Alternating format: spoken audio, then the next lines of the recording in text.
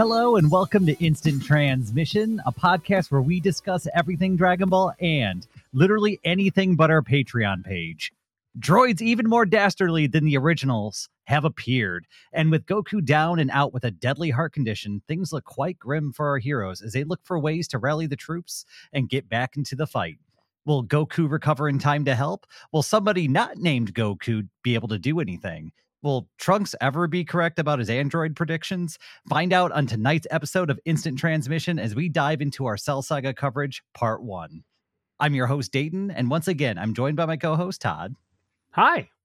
And tonight we'll be covering Kai's episodes 68 through 77 as we get the Cell Saga kicked off.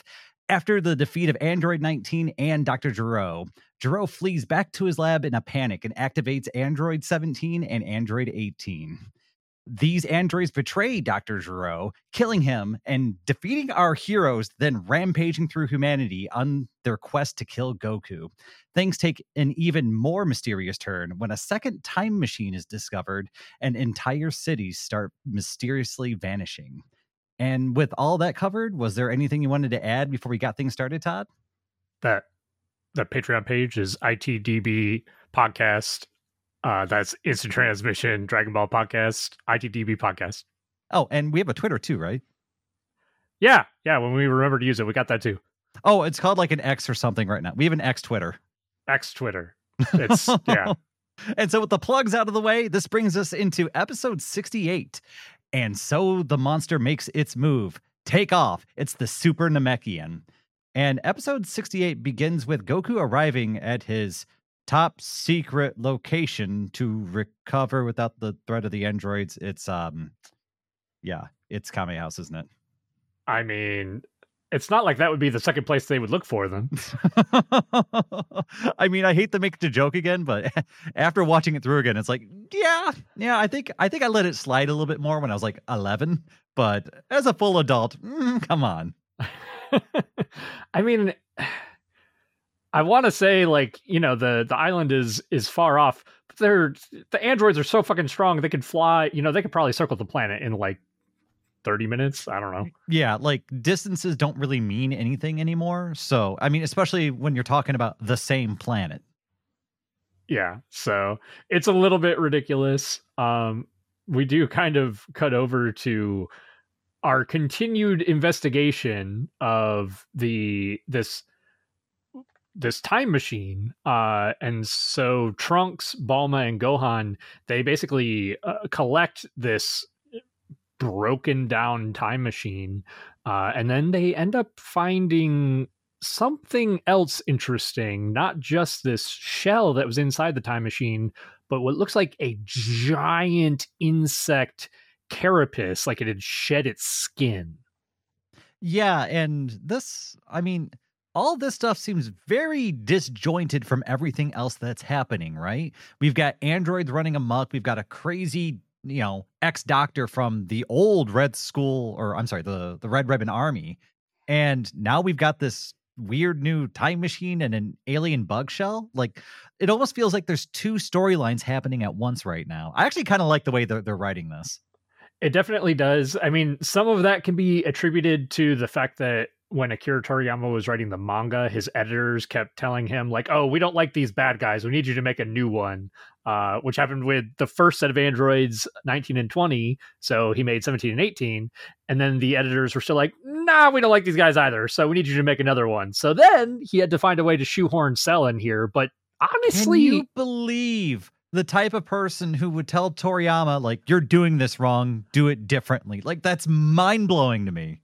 Yeah, and it's funny to me because, like you said, it feels like this is not connected to the main story, but Toriyama did such a good job, given the fact that he had these editors telling him to, like, no, do it differently, of integrating this completely different storyline into the narrative. And I will say, like, I'm going to stay consistent. I generally just don't like time travel as a thing, as a plot telling device, but he's kind of doing a decent job of it here because, spoiler alert, this egg thing is in a time machine. There's more time travel shenanigans happening. It's tricky, man. There's more stuff about the time travel that I want to talk about, but the more that you dig into it and try to think about it, the more my freaking head hurts. So yeah, we've got the alien thing, we've got the time machine. They basically end up dipping out. They take the time machine and they're kind of trying to figure out, like, okay, what's going on with this? And then we do get a little bit of a look into the androids who are they're going clothes shopping. Yeah. Okay. Also, I need to double check. We also on the last episode discovered that this time machine is literally Trunks's time machine, but not Trunks's time machine. I had to make sure.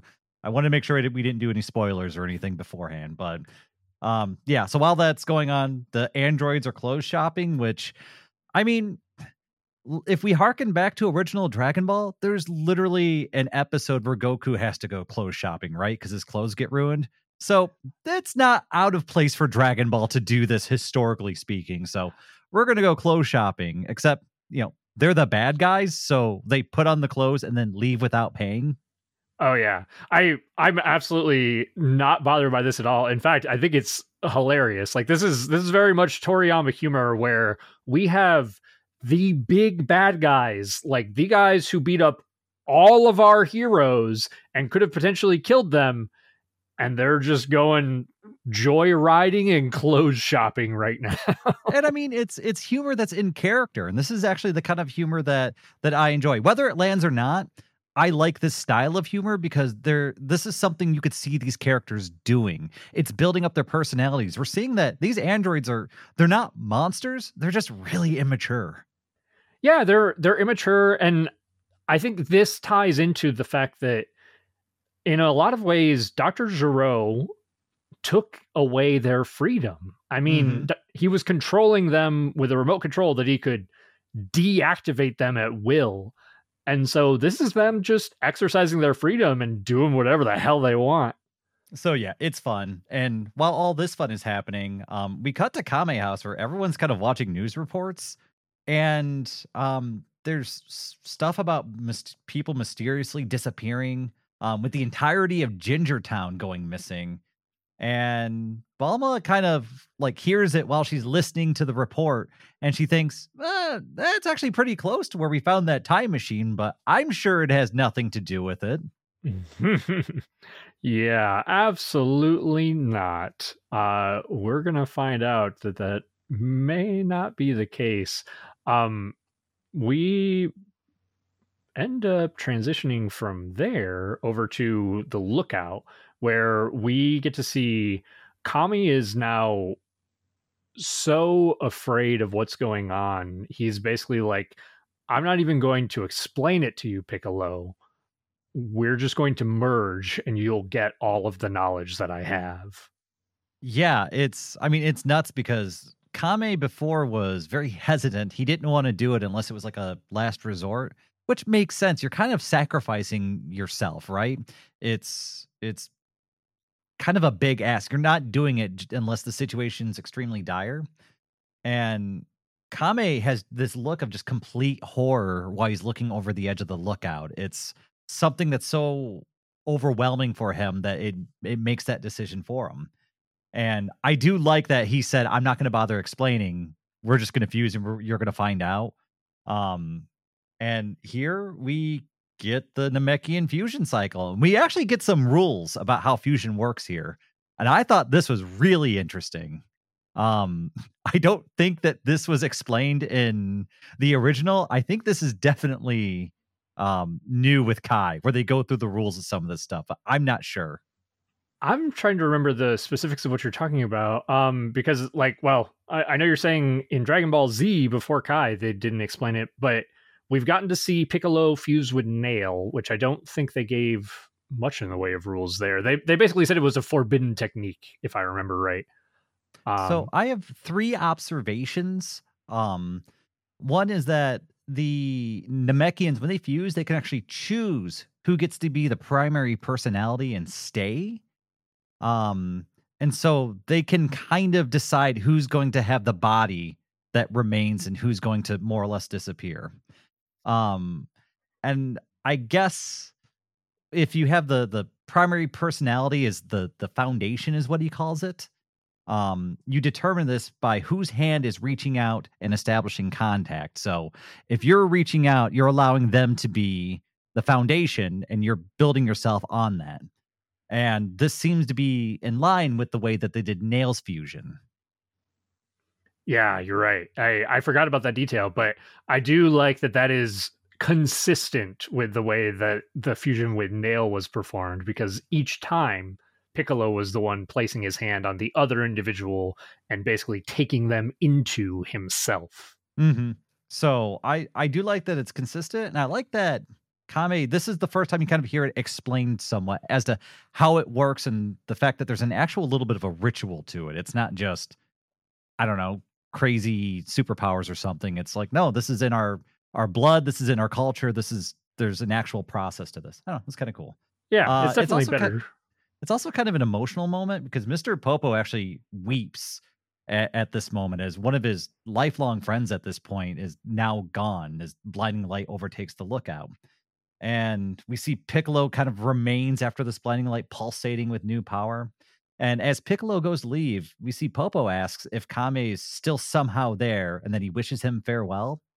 And Piccolo kind of like looks back and says something a little strange. He says, "I'm neither Kame nor Piccolo now.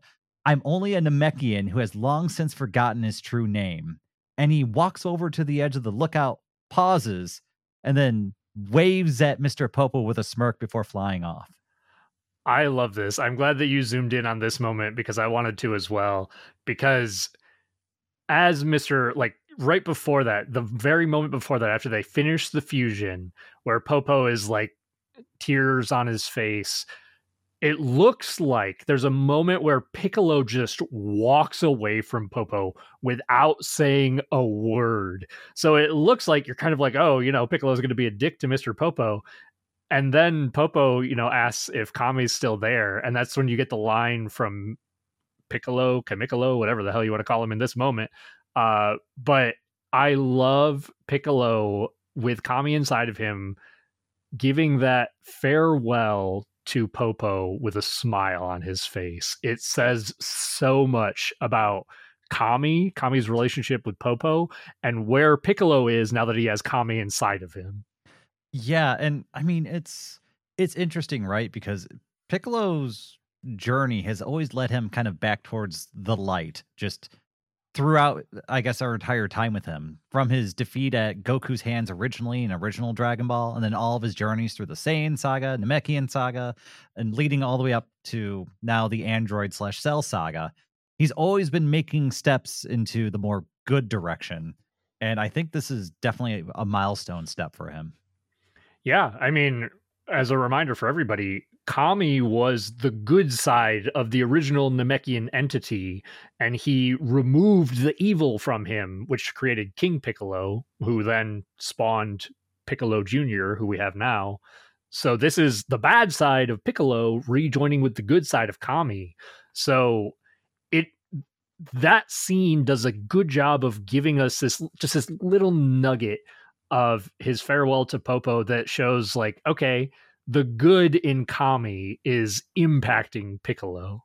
And it's also Piccolo's journey is kind of is Kame's journey flipped on its head, right? It's Kame was more or less good, but corrupted by the evils of the world. Whereas Piccolo was the spawn of evil who was made good by the world. And it's kind of interesting to see those two elements come back together. That's a really good observation too. Yeah, they have a great kind of flipped side of the coin story there. I think the first time I saw this, it didn't mean much to me because I didn't see original Dragon Ball. But now I'm like, oh, there's so much to talk about. Yeah, 100%. I also really like seeing Korang kind of like see Piccolo, Piccolo with Kami now leave and kind of giving him like just a little bit of a farewell there as well. Well, we flip over to Trunks, who's heading off to investigate these mysterious disappearances. And it's at one of these scenes where Piccolo arrives, and we get shots of this weird green alien thing dragging bodies around what looks like an abandoned town. Yeah. I mean, we have to talk about this scene in depth. Like, it's so good. It's so good. There's a lot of good here. There's a few things that I didn't like about the Kai fine. rendition. Let's start with the bad, actually. So the bad for me is the music. And I say that a lot in Kai. There's a lot of scenes that are okay, but, well, I'll say one bad and one good, actually, because the music leading up to this scene, I don't like. It's kind of like bouncy, and it doesn't feel dramatic to me. In the middle, there's actually a good chunk of this scene that has no music. All you have is... I thought I remember that. I didn't write it down, but you're right. I do distinctly remember, I don't know, like a lack of moment in that moment. I'm not sure. Like, that part is actually the part that I think could be good. Like, it could go one way or the other, because while I think this scene could be better with maybe like some very subtle like undertones of scary music, it's the lack of music and just hearing Piccolo's footsteps and hearing like the wind blowing and no other sound is eerie in itself, right? Like this is supposed to be, this is maybe like one of the only kind of horror or scary scenes in Dragon Ball. Yeah, and I think I actually agree with you. I do think that for a portion of this, letting you just experience the emptiness of this place without having that music, I think it's a good thing. I think it's a fantastic thing. I do think there's a point where the music really should have brought it together, and we didn't quite get that.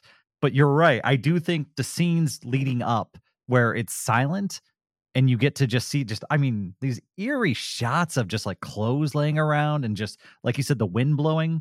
I like that there's no music there, but I feel like that no music is actually build up, and there should have been something to really bring it home after that.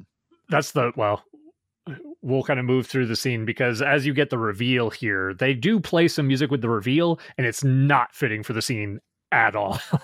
That was the part that I didn't like. But walking us through the scene a little bit, Piccolo's just making his way through the city, seeing, like you said, Dayton, these clothes lying on the street. It looks like, people's entire outfits that are just almost as if the people had just been vaporized or disappeared. And I mean, it's really cool, because I didn't remember how creepy this scene was, and being able to rewatch it again, it almost took me off guard. It didn't feel like Dragon Ball for a moment. It felt like something different. And I like that I was kind of taken out of the moment.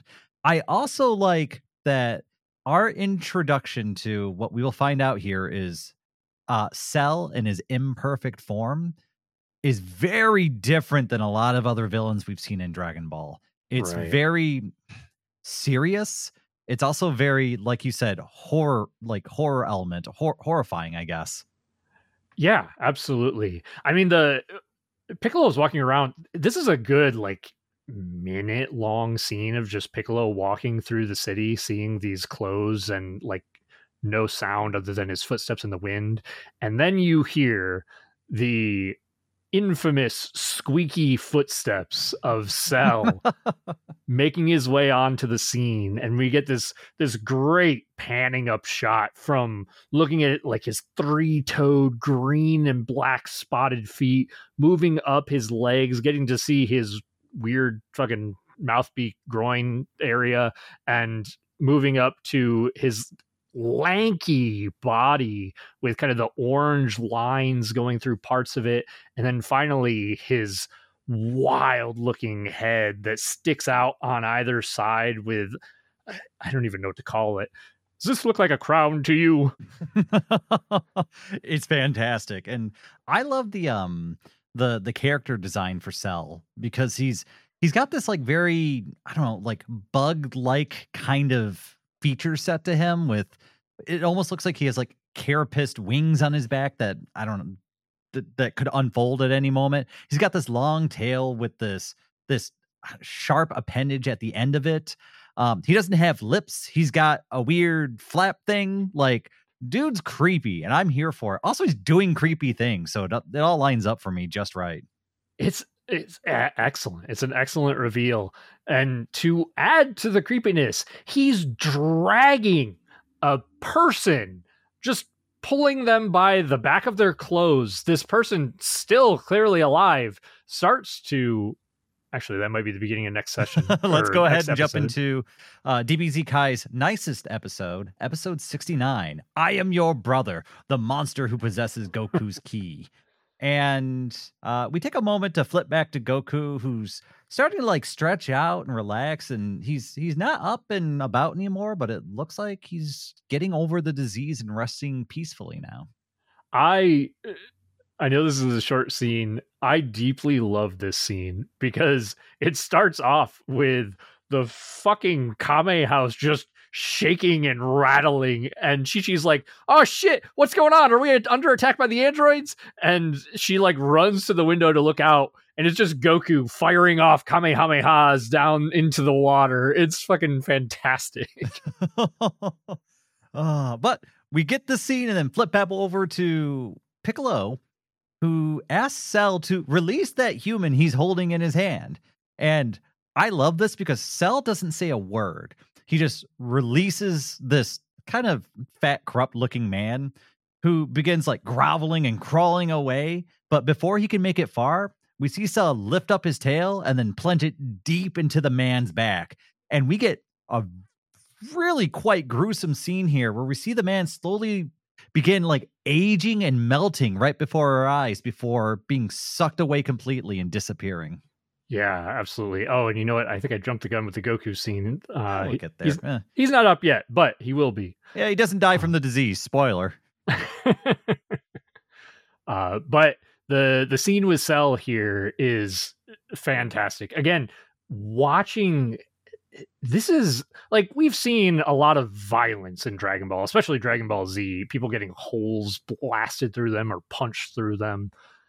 This is, I don't know, this is arguably one of the most gruesome scenes as you watch this man melt into the ground and just get sucked up into the tail that is Cell.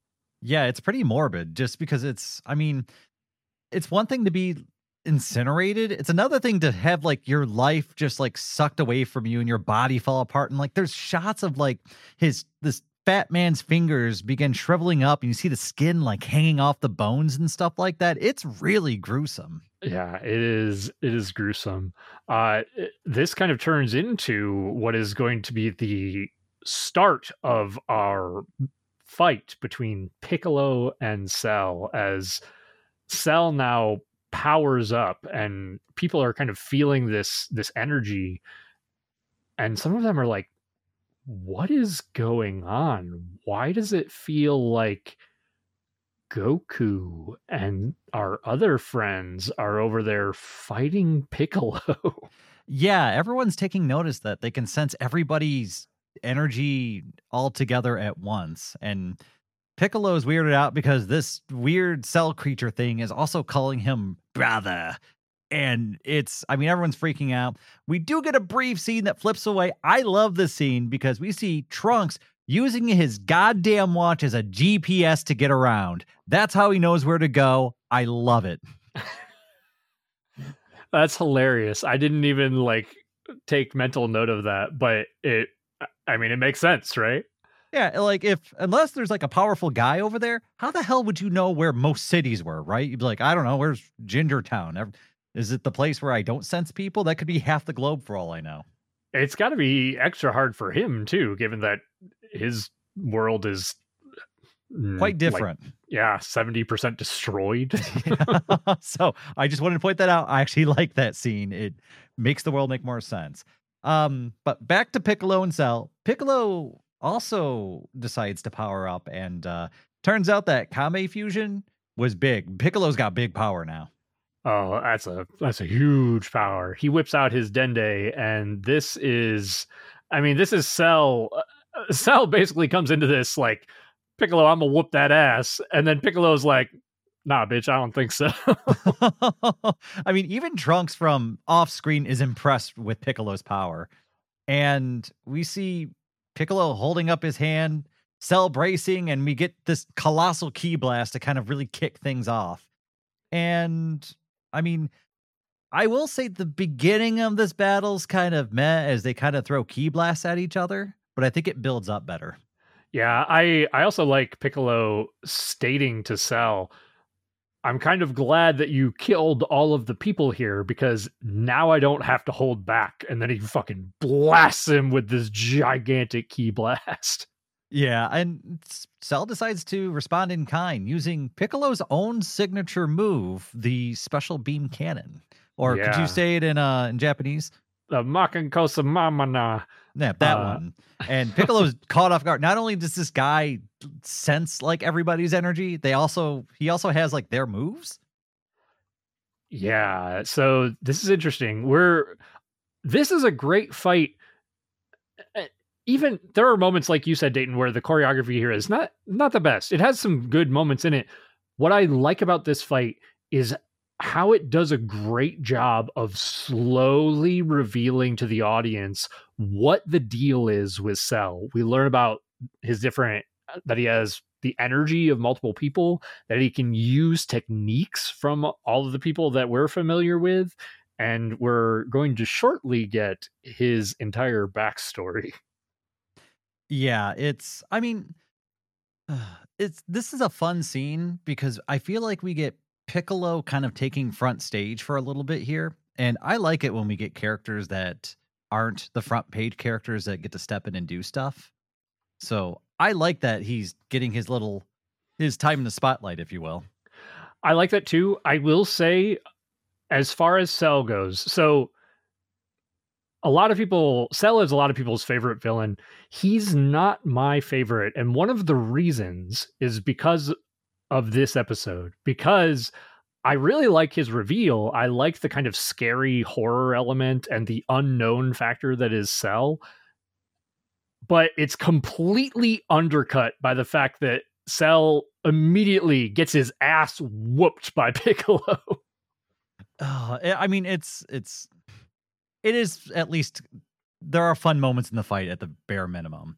But at the same time, I do think that it could be a storytelling kind of bait and switch sort of thing where you bring in this character, this creepy character, and you're like, who the hell is this guy? He's getting his butt kicked by Piccolo.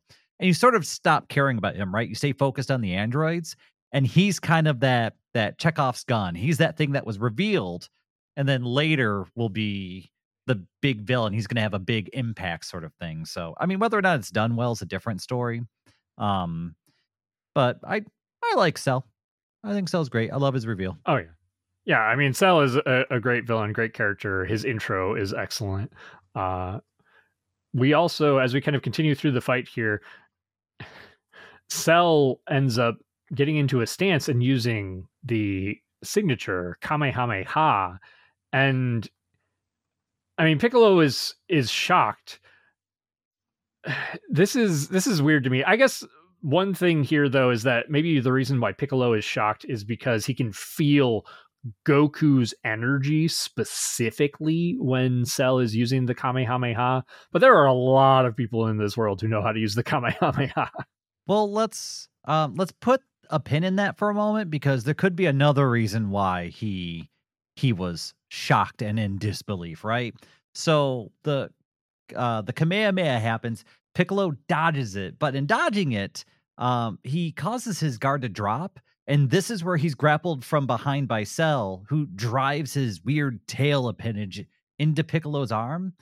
And we see energy start getting sapped from Piccolo and his arms start deflating. And Piccolo is able to break out of the grapple with a vicious headbutt, but not before having his arm reduced to this deflated little husk. Yeah, I think we just get a quick shot of the androids as we find out that 16 can sense energy, and he's kind of talking about the fight briefly. This turns into Piccolo basically saying, I can't fight you anymore. I can't win with my arm like this. Why don't you at least explain to me who you are and what it is that you want before you kill me? Yeah, and it's at this point that Cell says, what could it hurt? And just gives Piccolo all that fat, juicy information, which is his name is Cell, and that he's also an android created by Dr. Gero. Yeah, I think that pretty much takes us into the next episode. Yeah, the explanation continues on episode 70, A Devious Trick, the Taio Ken chase after the artificial human cell. Well, that's a translation. So, episode 70, Cell continues his explanation with the, not only was he created by Dr. Giraud, but he was specifically created by Dr. Giraud's supercomputer, a project that was left to progress on its own due to the time it would take for completion. And this little mini lab was actually buried deep under Giraud's lab in a secure bunker. Yeah, I mean, this is interesting. He basically expresses too that there were these tiny little robots that had been watching our Z fighters over years, maybe even decades at this point, and they stole cells. They stole like biological data as well as just visual combat data, and they dumped all of that into Cell, making him just, well, a petri dish of the world's greatest fighters. And to make things actually make sense, technically, he doesn't emerge for 24 years. So he had to travel back in time because in his timeline, let's see here. Trunks had defeated Android in 17 and 18 in his timeline, which prevented him from being able to achieve his final form. Is this different than the original? No, this is how it was in the original. This is some of the time traveling shenanigans that, if you think too hard about it, it makes very little sense. Okay. For some reason, I thought he had traveled back because 17 and 18 had destroyed too much of the Earth's population, and he wasn't able to suck up enough energy to get strong enough to suck them up or something like that. But I can't remember. No, I think even the original, I know for sure the manga is this way. Okay. I think even the original Funimation dub was still that Trunks had defeated the androids, and that's why Cell had to travel back to this timeline. Well, he at least was able to suck up Trunks, hijack his time machine, and then travel to the past where his perfect form was still a possibility. Yeah. I'm going to try not to dig into the time travel stuff too much, but Cell ended up traveling 4 years. Let's see. It would be 4 years before the arrival of the androids, which is technically 1 year before Trunks showed up originally and defeated Frieza. And Cell says that Trunks was the one who set the coordinates and all he had to do was push a button, which this part doesn't make sense to me because they're basically like, their explanation is, oh, Trunks is going to go back in time a second time and just tell everybody, hey, I did it. I defeated the androids. But why would he go back to a year before he arrived the first time? The only thing that I can say to justify this is that Trunks hadn't finished setting the coordinates of the time travel device. I'll buy that because I don't like time travel, so we'll take whatever explanation makes things keep going. It's a whole hot mess. We can keep moving forward. Well, now that we're done talking about time travel, Piccolo reveals that he's been feigning weakness this whole time to draw this information out of Cell. And on top of Trunks and Krillin showing up, Piccolo's actually much stronger than he's been letting on. So things look really, really bad for Cell suddenly. Yeah, I don't know if did we mention he rips off his arm and regrows it, and then oh yeah, Piccolo regrows his arm, which we're quickly moving towards that becoming a meme. I mean, it's happened so many times already. It's a little bit ridiculous, but also it's kind of fun sometimes. As long as you just lose arms, you're great. Yeah, exactly. He does admittedly like dodge getting the tail to the body and like deliberately takes it to the arm, which is a pretty cool move. That's why I'm wondering. So with like the Kamehameha thing surprising him, maybe it didn't, and he was feigning surprise. I don't know. Like I'm willing to buy that. Yeah, that's fair. That's again, in there are a lot of parts in this part of the story where we kind of as an audience have to come up with our own reasons and explanations behind a few things. Yeah, I mean, Piccolo's a planner. He'll feign death and do kinds of like real shady stuff like that. So it would be in line with the way that guy works. Yeah, absolutely. And this kind of turns into our title card for the episode as Cell realizes that he's not in a good situation, especially with Trunks showing up to aid Piccolo. And so Krillin's there too. Yeah, I mean, I'm sure Krillin could do something helpful.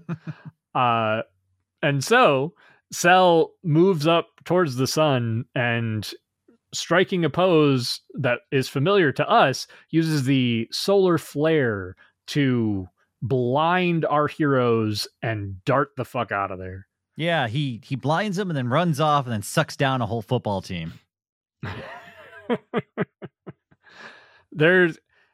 I have to say, I don't want to stay on it too much, but the dialogue immediately following this is ridiculous. Like, it felt like original Dragon Ball Z dialogue to me and not Kai dialogue. Oh, I don't even remember. It's so absurd because, first off, they've already established that Cell feels like he has the energy of like Goku, Piccolo. They specifically say Tien. And following the solar flare, after Piccolo has watched Cell use the special beam cannon and the Kamehameha and now the solar flare, Piccolo's like, oh shit, isn't the solar flare Tien's move? I thought that Cell had Goku's moves. It's like, Piccolo, your logic there makes absolutely no sense. There's even a moment where Krillin says, because Piccolo says, oh yeah, he used the Kamehameha. And Krillin's like, Kamehameha, that's Goku's move. It's like, dude, you can use it. God damn it. Not to mention, he's a student of Master Roshi. It's Master Roshi's move. Oh, hey, King Kai, did I invent the Kaioken? It's got my fucking name in it. That's really funny. I didn't pay that close attention to that. That's really funny. Like, it felt like exactly what Dragon Ball Z Abridged guys, the Team 4-Star guys, were making fun of in the original Z, and it's still in the Kai dialogue. I was blown away. That's funny. I love that. I actually love that. So, anyway, outside of some questionable dialogue, Vegeta and Tien have arrived at the battle site and everyone's filled in on the situation, right? So everyone's up to speed now. Yes. So we've solved the mystery. We know who Cell is. I don't think that we covered it, but Cell is also looking to get his perfect form. We did not cover that. That's kind of he's hell-bent on that. I did mention that he had to travel back in time because Trunks had defeated 17 and 18, and he needs to absorb them in order to achieve that perfect form, that which he was created to do. Yes. So this is basically his big objective, and this is what now ties Cell to the primary narrative of the androids. It's not just Cell was another android to kill Goku, but he's actually connected directly to 17 and 18 as he's supposed to absorb them. And I want to say, what if you kind of zoom back out on like everything leading up to Cell and what he's supposed to do? It's crazy that Dr. Gero saw everything that happened with our heroes up until before they go to Namek, right? He doesn't know anything that happens on Namek. And so he creates these androids that are, I don't know how many times more powerful than anything he's ever seen, and then creates a backup project for another android that's going to absorb the original already insanely powerful androids and become how many levels more powerful than anything he's ever seen? Like, it's just mind-blowing. I mean, you're right. There is an interesting detail to add there, though, because they explicitly state that Cell has some of the biology from Frieza and King Cold. And they also state this might be a little bit further. I think they find this out when they go into the lab. But they also state that Cell specifically doesn't have Trunks's DNA, even though Dr. Gero got data from those fights with Trunks killing Frieza and King Cold. And so he kind of missed out on that Super Saiyan DNA. But also, there's a part of me that's like, wait a second. You knew that Trunks was a Saiyan. You saw Trunks turn Super Saiyan. And yet, when Goku and Vegeta turn Super Saiyan, you're like, what the fuck's a Super Saiyan? It's wild. The macro look at this just falls apart under any amount of scrutiny, but we're here to have fun. Okay. I'm not going to go too deep into it. It just, I don't know, man. You have questions if you start thinking about it. Yeah, I don't know. I mean, I feel like the Kai dub could have fixed some of these things a little bit better than they did, but it's, maybe that was... Honestly, I'm sure there's like a 1 or 2 line answer that explains everything away. Just like we saw, like, it's a mathematical formula. Your power doubles every X amount of time at Y rate. And we figured out that by the time I finished the project, I needed something this powerful. Bam. Science guy does math and cool, we're good. Yeah, that could be it. But we basically get Vegeta on the scene, Tien on the scene. Everybody gets given the details of what's going on, and Cell is at large trying to absorb more people. Yeah, sucking down football teams. And that leads us into episode 71, Attack of the Elusive Cell. Son Goku is finally revived. And this one kicks off with our heroes beginning to game plan. And Vegeta pitches in by suggesting that they let Cell hit his perfect form so he's as strong as possible, and then leaves. I fucking love this because Vegeta's still not even as strong as Piccolo. Like, he's probably nowhere near as strong as Cell is in this current moment in his first form. So this is just hilarious bravado. I mean, it's just Saiyans want that top tier fight regardless, and then Piccolo is the epitome of that. It doesn't matter how much more insanely strong Cell is, he wants to see it. Like, it's in his DNA. It's imprinted into his brain. There is also something very funny about the fact that Vegeta says this about letting Cell get to his perfect form in front of Trunks, given what happens moving forward. Yeah, that's true. Well, and so Vegeta gave his 2 cents, then zoomed off. And we see that the others are going to kind of comb the area for Cell. Well, Tien and Piccolo are going to comb the area for Cell, and Trunks and Krillin are going to go to Gero's lab and destroy this timeline Cell to prevent any more shenanigans from happening. And they do that successfully, by the way. So they absolutely do. They also get plans, like basically a blueprint and notes about Android 17, which they decide, okay, we're going to take this back to Bulma. Maybe Bulma can find a weakness in the androids that we can then exploit. Yeah, so after they grab the plans, destroy the lab, Trunks hands these things over to Krillin so he can take it back to Bulma, and then Trunks goes to train with his good old dad. Yeah, which is not going to go very well for him. There is a brief moment. We get cutaways regularly to see Cell just sucking down city after Battle Ball team, and there is a brief moment which was filler in the anime of Krillin running into Cell and having like a brief little exchange, managing to save a couple of people and almost getting sucked down himself before Piccolo and the others show up. I do like how he saves like the mother and child, and then like he squares up and he's like, man, he goes, this is what I get for taking that shortcut. I was just trying to get to Kami House. Oh, it's pretty funny. I mean, I'm glad they made good use of that filler episode. It's actually fun. It's also just anything that built Krillin up is a badass I'll take. So he stalls for enough time. Piccolo shows up, and that's Cell's boogeyman. So as soon as Piccolo gets close, Cell zooms off. Krillin's life is saved, and he's still a hero. Yeah, this is great. The Z fighters kind of decide, okay, we're going to try to find Cell by taking a plane because he won't be able to sense our energy if we're on the plane. The androids are headed towards Kame House, and now we finally get the scene that I was talking about and jumped ahead of, where Goku is shooting off Kamehamehas in the water, and they think the androids are attacking. Yes, it's actually 3 days go by after the events with Krillin, and Goku's recovered, and half the population has been sucked by Cell. Yeah, that's That's wild. And so, I mean, your average person is what, like a power level of 1? Well, now once you suck down, assuming millions of people, right? Like, that's a lot of Yeah. power.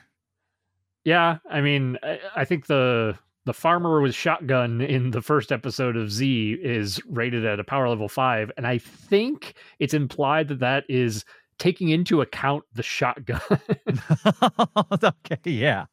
Yeah, so it's something like that. Let's go with 2. But that's nuts. Cell's been busy, and I'm not going to do the math on how many people he need to suck an hour to make that possible, because I'm sure it doesn't make sense. But you know what? Good for him. Yeah, he's getting his suck on. And Goku says that he's got a plan to deal with Cell, and I think we're gonna find out what that is next episode. Well, so at this point, Vegeta, Goku, and Trunks have all kind of made passing comments about going beyond Super Saiyan. That's the goal now. Super Saiyan's no longer the marker. They all want to find what's next. And Goku says this when he wakes up. Vegeta says this to Trunks. When Trunks says, "What are you going to do? You couldn't even beat them with Super Saiyan." Vegeta made a comment along the lines of, "Well, I guess I'll have to figure out how to go beyond Super Saiyan." That's And so right. these are all breadcrumbs, right? These are important to take note of. Yeah, that's a good point. And it's funny to see Vegeta and Goku specifically, our only full Saiyans, come to that same conclusion now that they've become Super Saiyans. But I think that takes us into the next episode, which has to do with breaking that barrier. Yes, it's episode 72, which is Surpass Super Saiyan. Now, into the Room of Spirit and Time. And Goku declares at the beginning of this episode that if he can't go beyond Super Saiyan in a year, then he'll think of something different. And this seems really bizarre and very specific. And even Roshi's like, we don't have that kind of time. But Goku says he knows a place where a year only takes 1 day. And he's going to take Gohan along with him to this place. Yeah, this is awesome because, again, if somebody is just watching through Dragon Ball Z and has not watched Dragon Ball, they don't realize that this is a callback. This is a callback to Goku's training on the lookout with Popo and Kami, and this is a great callback. It's really great having this lore kind of tied in together. And Goku's like, well, I think we find out here shortly that Goku could only last a month inside of that chamber previously, and he wants to spend an entire year in there now, which sounds daunting. Yeah, and I like that we have Chi-Chi acting like she's going to be upset about Gohan leaving and not taking care of his studies, but she kind of like puffs up for a minute and then kind of chills out and says, "You know what? Go for it. As long as once the world is safe, Gohan focuses back on his studies." And I was just like, okay, that's fair. Like, as a parent, I would like be in that same spot where I'm just like, yeah, go save the world, but at the same time, like I don't want to raise another. I'm living with one idiot. I don't want to live with 2. Yeah, she's got pretty good justification, honestly. So I think it's respectable, right? It's also kind of, I mean, maybe there's a discussion about how it's kind of like a butting heads of I guess like the old ways and the new ways sort of thing, like historical martial arts and 100 or 1,000-year-old traditions, and then going to school. Yeah, I mean, Goku's always lived off the land. Like he knows how to survive by himself perfectly fine. He doesn't need anything else. But Chi-Chi wants more than that for her child, and that's, as much as Chi-Chi can be a little obnoxious in Dragon Ball Z, that's reasonable, I think. And also, I think Chi-Chi was a little spoiled growing up, right? Like Oh yeah, she was daughter of the Ox King. She had like her own palace. I mean, she probably never really wanted for anything, whereas Goku really had nothing when he was growing up. He didn't even really have a dad. yeah. He had a grandpa or father figure, and even didn't have that for very long. So, but this kind of turns into Goku now in perfectly good health, using his instant transmission to hone in on the rest. To hone in on the rest of the gang. He appears. There's actually a really great scene, like a touching scene, where Krillin's like, "Man, I really wish we had Goku," and then Goku kind of funnily just appears right behind him, and Krillin like latches onto him, just like tears in his eyes, because for Krillin, the other Z fighters, and even for us as the audience, Goku's kind of like our beacon of hope. Yeah, and I mean, it's that big hug with like tears in his eyes, crashing Goku on the other side of the plane. It's like not only is Goku kind of their savior, Goku's also is Krillin's best friend, right? And so him showing up, it means a lot. It probably means a lot to everybody, but it means so much to Krillin.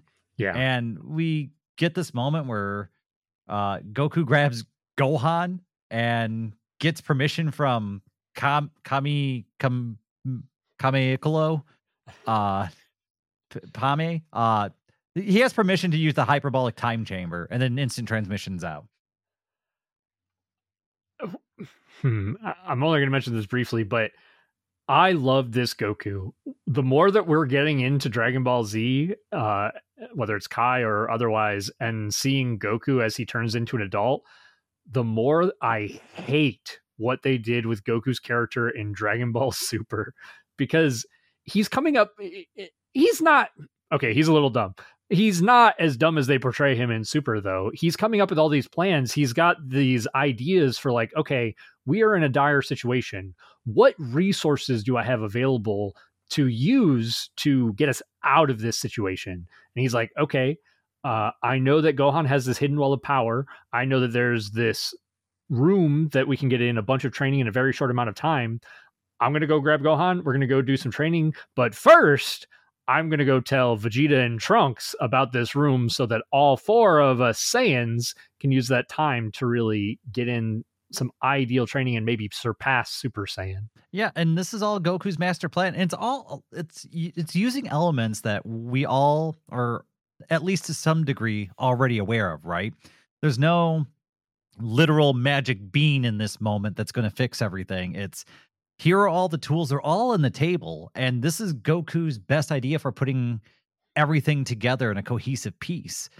And I'm glad you brought it up, because I never really thought about it that as deeply as you did. Yeah, this is Goku kind of master planning and showing, once again, this leans into fighting, right? It leans into beating an opponent, and that's his wheelhouse. That's where he specializes.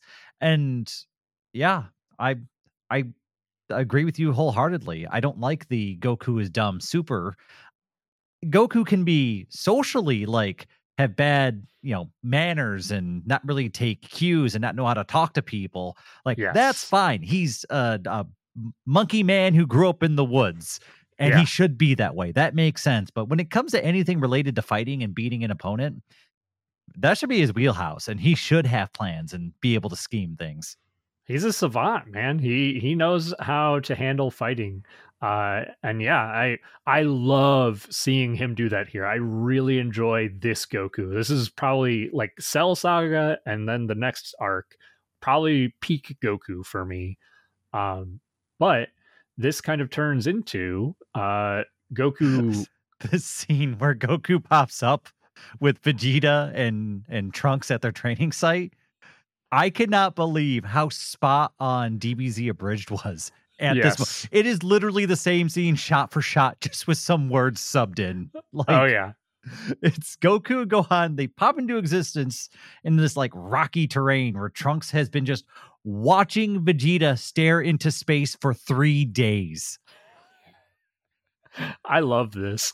It's funny because in the original, we get a lot more scenes of just this happening. And I think even a little bit more dialogue between Trunks and Vegeta.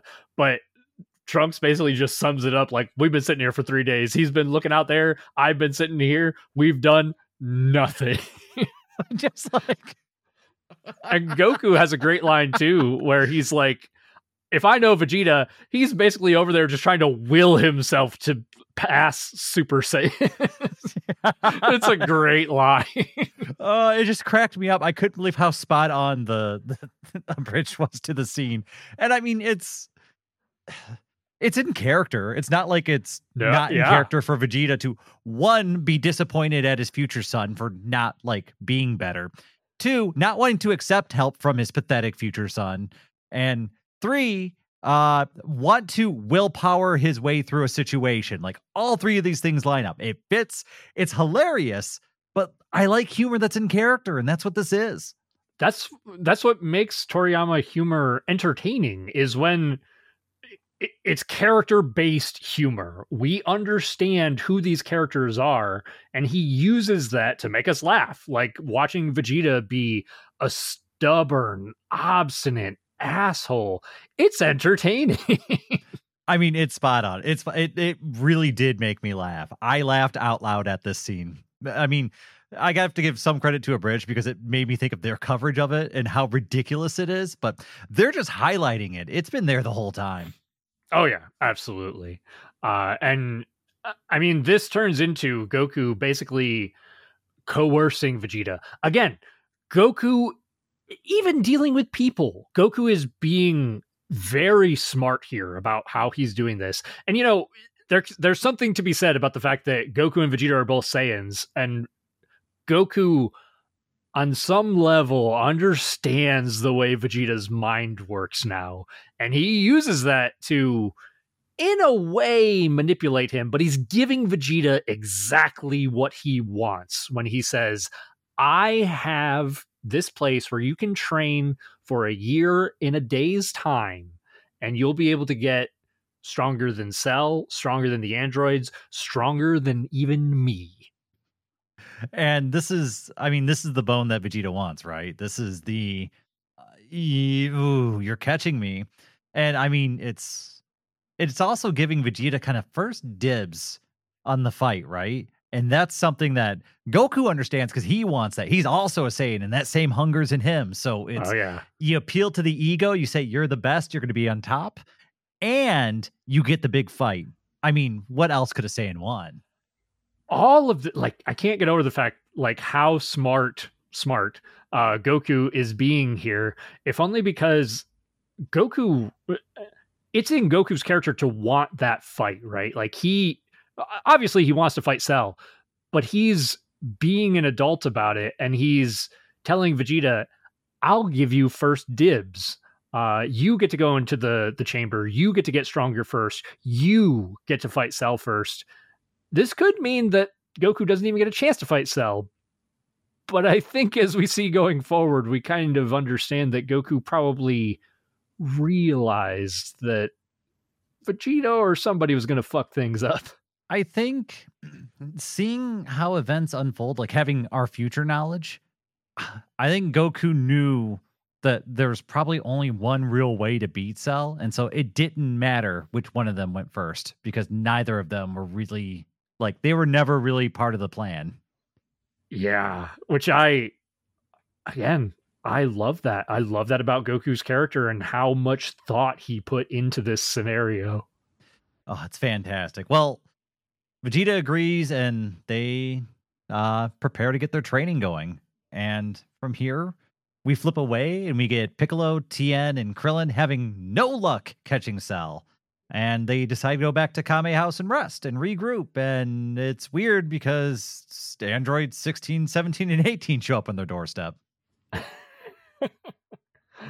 This is great. Like, Piccolo is basically like, okay, I'm not going to tell you where Goku is, because that's what they want. He says, you're going to have to beat it out of me, more or less. And so he's like, we're going to go fight on that island over there. He takes all three of the androids, so 16, 17, and 18, away from Kame House, where he leaves Krillin and the others behind. And this starts what I think is, this is just a fun fight, man. Yep. So they go to this island. Android 17 steps forward, and we've got a duel between Android 17 and Piccolo. And unbeknownst to the androids, Piccolo has a new Kame tune-up up his sleeve. So the first time Piccolo kind of got his butt kicked in, it's not going to be the same this time around. Yeah, absolutely. We should also point out at this point, Trunks and Vegeta have already entered the hyperbolic time chamber and begun their training. In fact, at this point, I believe some of our Z fighters are even expressing, oh no, the androids are here. We need Piccolo to stall just a little bit longer, and then Vegeta and Trunks will have finished their training and they'll be out and they can kind of head out there and save the day. That's right. Yeah, there is kind of a little time jump forward here. So we're kind of waiting for Vegeta and Trunks to step out and unveil the fruits of their labor at this point. But we get the battle beginning, and Android 17 and Piccolo, they seem to be on equal footing, maybe even Piccolo getting the better of things a little bit. And I don't like the choreography here at the end of this episode, but I like it a lot more when we get into episode 73. This is the power of a Super Namekian, number 17 versus Piccolo.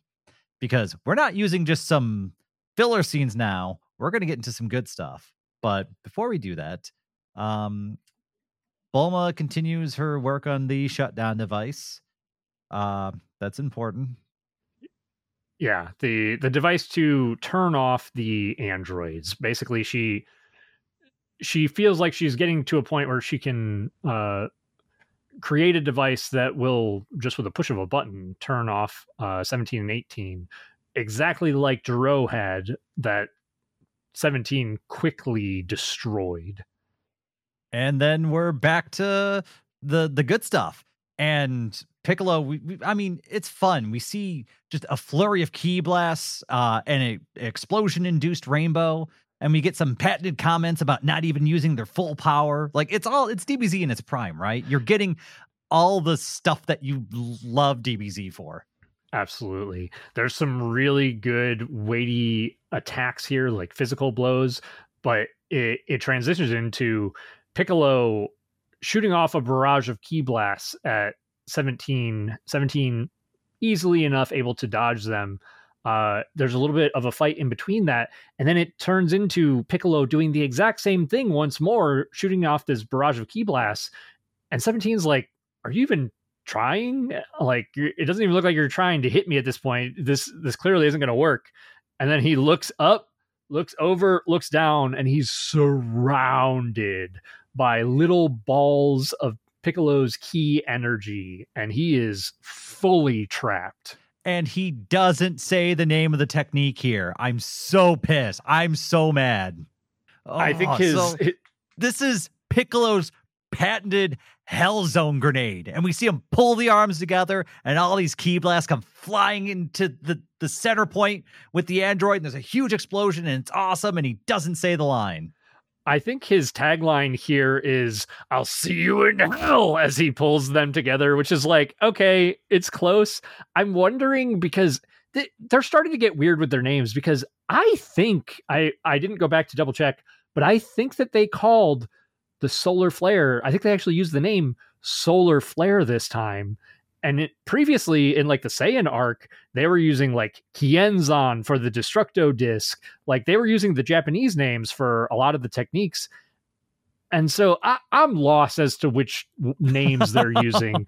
I'm pretty sure Hellzone Grenade is like the English name for this attack. Mm-hmm. I don't know what the Japanese name is, but they didn't use either of them. Nobody's happy. I mean, it's like I said, I'm, English translation or names for life, just because those names all like invoke a young memory for me, and I will always be attached to them. I don't have a problem with the Japanese names. They don't mean anything to me. Hellzone Grenade means something to me. I wanted to hear it, and I didn't get it here. Yeah, I was torn too. I like that they at least gave it something like a tagline that was akin to the name. They nodded to it, right? Yeah, and so I'll give them half a point for that at least. That's fair. All right, you get half a point, but no full points. Yeah, I think this is also the only time that we ever see the Hellzone Grenade. I don't even think they use it in Super, if I remember right. I don't know. When I played quite a few games of the Tenkaichi Budokai 2, so I heard Hellzone Grenade all the time. So I've got some memories there. But, yeah, that's fair. Either way, I'll get off my my little stool here, and we get to see the basis for all of Android 17 in Super. When the dust settles, he's got a little force field around him that protected him from the Hellzone grenade. This is hilarious how iconic this became for 17's character. Like, almost all of the video games that I've seen 17 in, he always uses this energy shield. He uses it a whole lot in Dragon Ball Super to the point where he has like multiple energy barriers. Like, it's cool. I'm not knocking it, and I'm glad that there's like throwbacks to it. It's just funny that this one time that he used it, it became such a big part of his character. He's like, I've got one move. I'm going to be the best at it. No one's going to compete. You want little energy fields? I'm the guy. You want one? I'll hook you up. Yeah. Oh, that's so funny. Well, anyway, after Android 17 unveils his only technique, they decide to find a new island because the one they're currently fighting on is just way too damaged. So they fly off to a new place to do battle. But while this is happening, we kind of get some background motion when Cell picks up on Piccolo's energy and determines that Piccolo must be fighting the other androids because he doesn't sense anyone else's energy, and he knows Piccolo's in battle right now. And he feels like he's in a position, after all of the people that he sucked down, to go absorb 17 and 18. So Cell is en route as we're kind of pushing through the battle between Piccolo and 17. And honestly, neither one is making headway. 17 basically makes a comment about the fact that Piccolo is breathing heavily. So 17's like, I have unlimited energy. You are going to get tired. So this fight is just it's a battle of attrition that I'm going to win. And this fight sequence coming up here, though, is fantastic. Oh my God, it's animated so well. I don't know if you have notes on it, but I've got some fairly in-depth notes if you want them. Go for it. I don't have the details. Okay, so Android 17 and Piccolo, they square off once again, and this is where we get the good choreography. We get a quick open palm strike from 17 to Piccolo's chin to lead off the charge, followed by a hook from Piccolo that 17 ducks under and returns with a jab of his own into Piccolo's lower torso, doubling him over, opening him up to this elbow to the back of Piccolo's skull, just slamming him into the ground. Piccolo leaps to his feet, somersaulting over a low sweeping kick, and then continues somersaulting back to safety. But from here, Piccolo does talk a little trash. It's such a good sequence, man. Like, there's a reason a lot of people... This is like an unsung hero of fights. Like, I feel like a lot of the fan base really likes this fight, but it kind of gets... I guess overshadowed by some of the bigger fights, like Goku and Vegeta or Goku and this Frieza. Fight doesn't have emotional weight to it, really. It's just a brawl. This is the junk food of DBZ. I mean, it's fantastic. It's some of my favorite junk food. It's still junk food at the end of the day, but goddamn, it's good junk food. Absolutely. And as this fight sequence is kind of coming to a close, I think we wrap up our episode with the reveal of Cell approaching on the scene. We've got one more really just brutal exchange between 17 and Piccolo, and it's kind of it's basically the end of the fight right before Cell arrives, but they are just manhandling each other with colossal just blows and slams. They're just grabbing each other by the shoulders and just slamming each other into the ground, just trading just deep punches to each other's guts and faces. Like, it is brutality. Defense is gone at this point. It is just a raw display of might. It's the WWF of Dragon Ball right now. I can't believe I almost overlooked the fucking Looney Tunes moment of them just like punching like 2 feet deep through their torsos. Like, I'm not knocking it. I love that shit. It's awesome. Like I said, it's junk food, but it's my kind of junk food. I love it. Yeah, absolutely. But with Cell jumping on the scene, I think that takes us to the next episode. Yes, which is episode 74, run number 17, Piccolo's Suicidal Resistance. And we see Cell just cackling as he powers up. And I love this power up scene from Cell because we see he's got that kind of yellowy Super Saiyan energy, but we see the way that it swirls, it creates like these ghostly like key puffs that are the souls of all the people that he's absorbed. And it's really spooky. I love how creepy this guy is.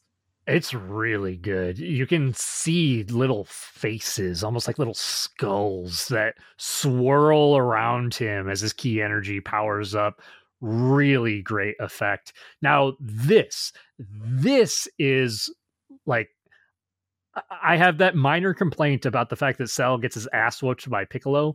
This moment is a really cool moment for Cell as he comes on the scene, and now he truly feels like scary and terrifying. Yeah, and Piccolo is just stunned at this point. He's overwhelmed by just the power that Cell is emanating. And we see Cell just kind of walk towards him and walk past him as Cell makes his way towards his prey. And Piccolo just stares in disbelief. He doesn't lift a finger. And even the Z fighters on Roshi's Islands are sensing the situation and just the despair they have over Cell's new achieved power. I fucking love they're sitting there waiting because at this point I think we might have glossed over it, but Bulma has completed the controller to deactivate the androids, and these guys are just waiting for Bulma to arrive as she's flying on her plane, and they're basically saying like, shoot, Bulma's probably like 20 minutes out, I wish she could get here faster. And Chi-Chi's like, can't you motherfuckers fly like the speed of sound? Why don't you go meet her and grab the controller? Yep, that's right. So Krillin zooms off to grab the shutdown device from Bulma, and then it's at around this point that Tien is he's discontent being a spectator, and he decides he has to do something, and he zooms off towards the battle. He's gonna jump into, I don't know what Tien's gonna do at this point. Like these are real titans, real nasty titans out there, and you're Tien. Let's be real. Tien has been insignificant since the start of Dragon Ball Z. It makes me so sad. His arc was really good in original Dragon Ball. I'll never get over that. Yeah. Honestly, he did nothing throughout Dragon Ball Z. Even his last moment tri-beam against Nappa messes up his armor. That's it. So he zooms off. Good luck, guy. And we flip back over to Android 17, who he doesn't know who the hell Cell is, and is quickly caught off guard and pinned. And this is where Piccolo has to hop in and actually save his ass from being absorbed, and gives Android 17 the 1,000-foot overview of, hey, this dude's trying to suck you down. Don't let him do that. I really like this for a lot of reasons, but Piccolo is, first off, surprised that 17 doesn't know who Cell is. And then secondly, I mean, there probably might have been some sort of idea in Piccolo's head that these guys were in cahoots. 17 was going to be like, yeah, sure, absorb me. But because 17 doesn't know who Cell is and does not want to be absorbed, now Piccolo and 17 are basically on the same side as long as Cell is present. Yeah, and even 16 kind of pipes into the situation, confirming that the situation is really, really bad, and Cell is really, really bad. And they should probably leave, but the ego of 17 is just too much, and he leaps back in on the attack. 17 even says that I'm the greatest fighter in the world or whatever. Yes. I'm Dr. Giro's greatest creation sort of thing, right? It's that ego that these guys seem to have. This is I really like the direction that Dragon Ball Z Abridged goes with 17 and 18, where they're very focused on their freedom and doing things for themselves. But I like this line here to give justification for why 17 doesn't leave.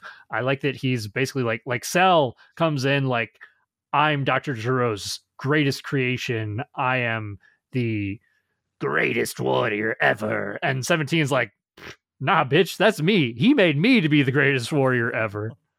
Yeah, and I mean well, things take a quick turn when 17 is quickly downed again, and a desperate Piccolo who's trying his best to really salvage this bad situation, he decides to launch this just colossal key blast. And it's not that great. We got to stop and talk about this for a second too, because this is another one of Piccolo's big techniques that doesn't get the name said here, because this is Piccolo's light grenade, where he kind of puts all of his fingers together. Oh yeah, it is. That's not one I'm as familiar with, but yeah, I forgot about that. It's a pretty like low key attack that, again, I don't think gets used another time. But it's a cool technique. It's a really cool blast visually. It is. Fucking destroys that entire side of the island. The animation for it is stunning. Yeah, beautiful. And the result of it turns into Piccolo's kind of like looking, hoping that he's killed Cell, because Cell is nowhere to be seen. And then both 16 and Piccolo realize they can still feel Cell's power as Cell just nonchalantly walks up the slope, revealing his head slowly from the water with a smile on his face. The way this scene transitions here really catches me off guard as Cell just slowly walks towards Piccolo, and then we see this kind of quick rush of movement, and Cell delivers a punch that breaks Piccolo's neck and then lifts him up into the air and executes him with a key blast through the chest. That was real. I love that they specify, somebody specifically points out that Piccolo just had his neck broken. Tien showed up and he's thinking about all this. He's narrating it for us. Yeah, he's our eye in the sky, or try eyes in the sky, I guess. Yeah. But there are some brutal moments in this show, like when Gohan gets his neck broken by Raccoon. I love that Piccolo gets his neck broken here too. I love when Dragon Ball Z ratchets up the brutality. A+. I like the way that Z does it though, because it's sprinkled in. It's not gratuitous, right? It happens rarely, because the moments that it does happen, they really stand out for you. If everyone was breaking necks and crap all the time, you wouldn't care. But like you said, you could only really cite one other time something like this happened. And so those moments really stand out. So I like their use of them, because I don't like gratuitous, like gore and violence and stuff like that. Maybe violence, but gore. I consider this kind of gore. Breaking someone's neck is definitely kind of a visceral thing for me. Oh yeah, absolutely. And I very much agree. I like how much Dragon Ball Z decides to use those types of moments. And so Cell takes the lifeless Piccolo, chucks his body into the water as if it were a piece of trash. And there's a beautiful moment cutting over to Kami's lookout, or I guess what is just now the lookout, with Gohan like getting ready to run and fly off of the lookout, Goku having to grab and restrain him, and Gohan just screaming like, no, you can't do this to Piccolo. Like, Gohan thinks Piccolo's dead in this moment, and he is showing a deep well of emotion for his mentor. Yeah, and Goku has to be kind of quite stern with Gohan too in this moment, where Goku's almost rough with Gohan to kind of keep him there and keep him snapped into reality. And I mean, Gohan is probably the only person in the world who probably deeply cared about Piccolo. And to some degree, Piccolo also cared about Gohan. So there's a bond there that between those characters, that just those heartstrings are pulled.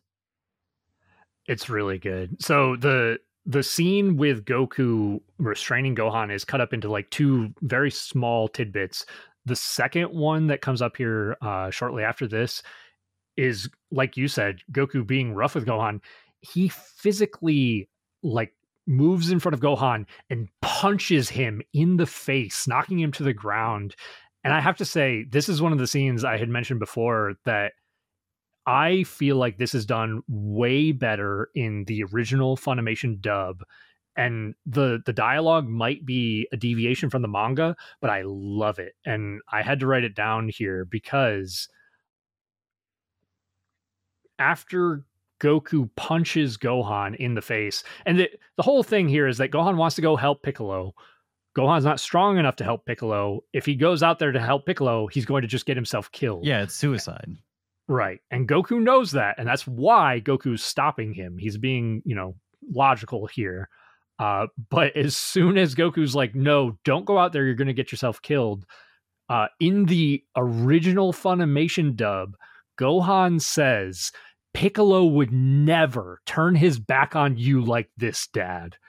Oh, it is. Oh, that's a line with some sting to it. Oh, it is fucking savage. And it's like, it shows how Gohan's feeling in that moment, but it's also a very childish line to say. And let's remember, Gohan's like 10 years old here. So it feels very much in character for him to say that. And then Goku just turns his back on Gohan in that moment. And Popo's lines are different in the original dub too, where Popo basically says to Gohan, like, Gohan, you have to understand, your father is doing this for your own good.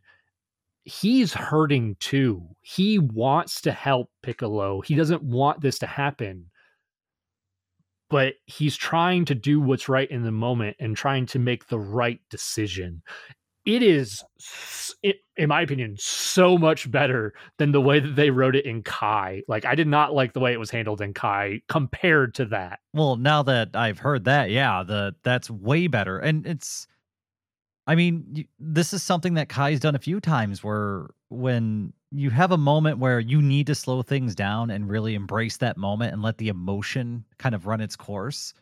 I mean, I agree. This, like, knowing that all that was on the table, I would have loved that. Like, let's add a little bit, make Kai as a whole one episode longer and just add a little bit more time to all these moments where the gravity really needs to be there. Because yeah, I know it's an emotional thing, but I didn't really feel it as much as what you just said. I mean, you just reading those lines just invoked emotion out of me. It's so good. Like, I vividly remembered that, watching that scene as a child. And then when I watched the scene, they have the same scene, like they have the same amount of time, but the dialogue has changed. Gohan's basically just expressing like, I want to go help Piccolo. And Popo is just like, this is the best course of action. But there's no Gohan verbally attacking his father for turning his back on Piccolo. And there's no emphasis of the fact that this is hurting Goku too. There's no emotional weight behind the dialogue, which it bothers me because it was so good in the original. Well, that, and it's also, I mean, you just talked about this, that's also a scene that would have really shown Goku's maturity too. The fact that he's not the kid that's going to go rush off like he would have when he was younger.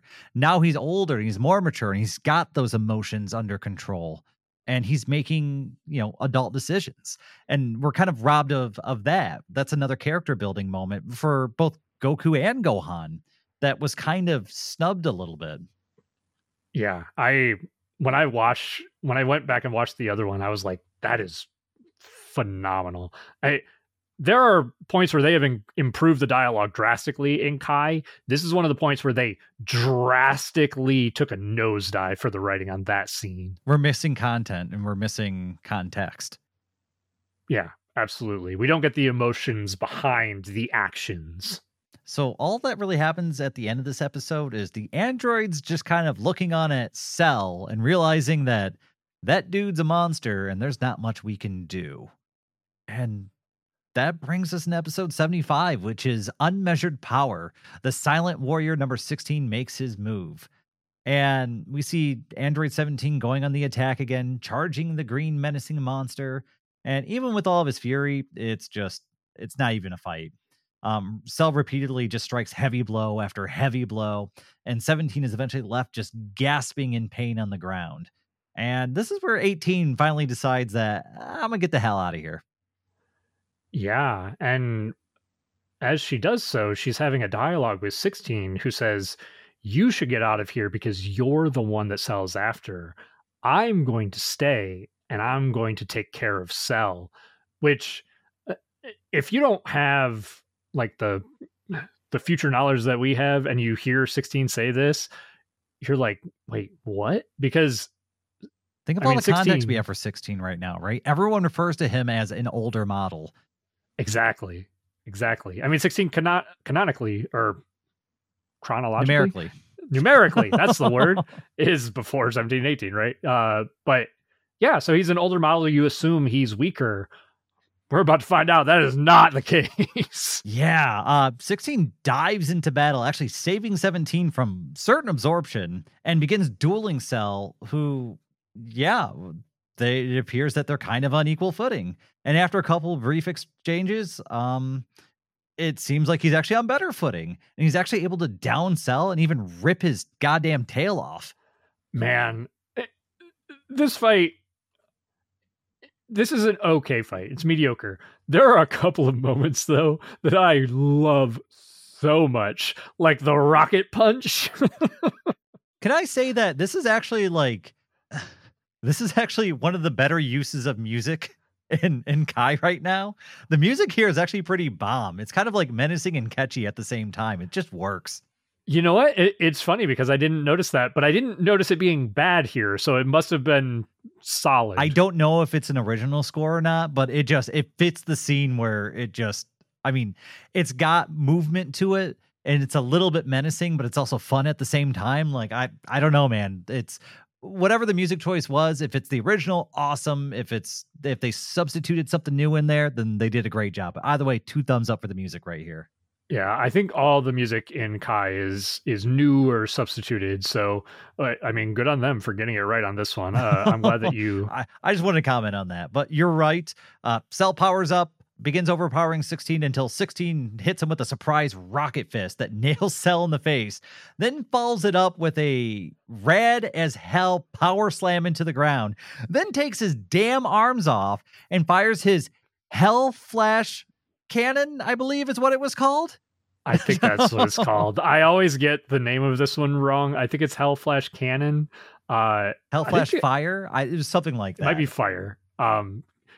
I think in the past, they've only really said the name of this one in the video games. I don't think he says the name of it in the original dub. Either way, it's the Hell Flash Fire is just this colossal key blast from the stumps where his hand should be. And the entire ground just begins erupting with ki. It's super fun. It's cool. And I mean, this is a sort of moment where you're like, is Cell destroyed? Is he defeated?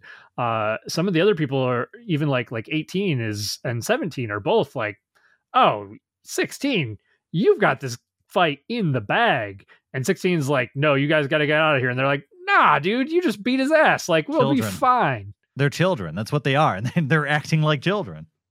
Yeah, absolutely. And because they're acting like children, we get the very creepy, ominous moment of Cell creeping up behind 18 and then lashing onto him with his tail. This being very different than any time that we've seen Cell absorb somebody with his tail. His tail opens up wide like the shape of a bell and encompasses his entire upper body, the entire upper body of 17, and then sucks him up inside the tail. Yeah, and with 17 sucked down, we see him begin pulsating with like these white outlines, and we see his form kind of start reconfiguring as he kind of becomes a little bit more dense and thicker, and some of his more alien-like features become more human-like, such as lips. And we're left with this kind of less bug-like, more human-like reborn form of Cell that's just pulsating with electricity. And it's at this point that Android 16 and 18 attempt to run, but this new form of Cell is very, very fast. Yeah, this new form, this semi-perfect form, if you will, darts in front of the androids, cutting off their escape, and quickly dispatches 16. 16 basically punches this new Cell square in the face, and Cell doesn't even budge an inch. Following up this punch with his own Ki Blast that blasts a hole, taking a full chunk out of the corner of 16's head. Yeah, and 16's down for the punch, and at this point, Cell's marching towards his prey, his final piece. And it's looking like everything's about to end. That is until we see the familiar face of Tien floating overhead. And even Cell kind of looks up like, what the hell are you going to do? And this is where Tien puts his hands together and launches the all too familiar tri-beam attack, slamming into Cell hard, pushing him down into the ground, cratering him into the earth. I'm not going to lie.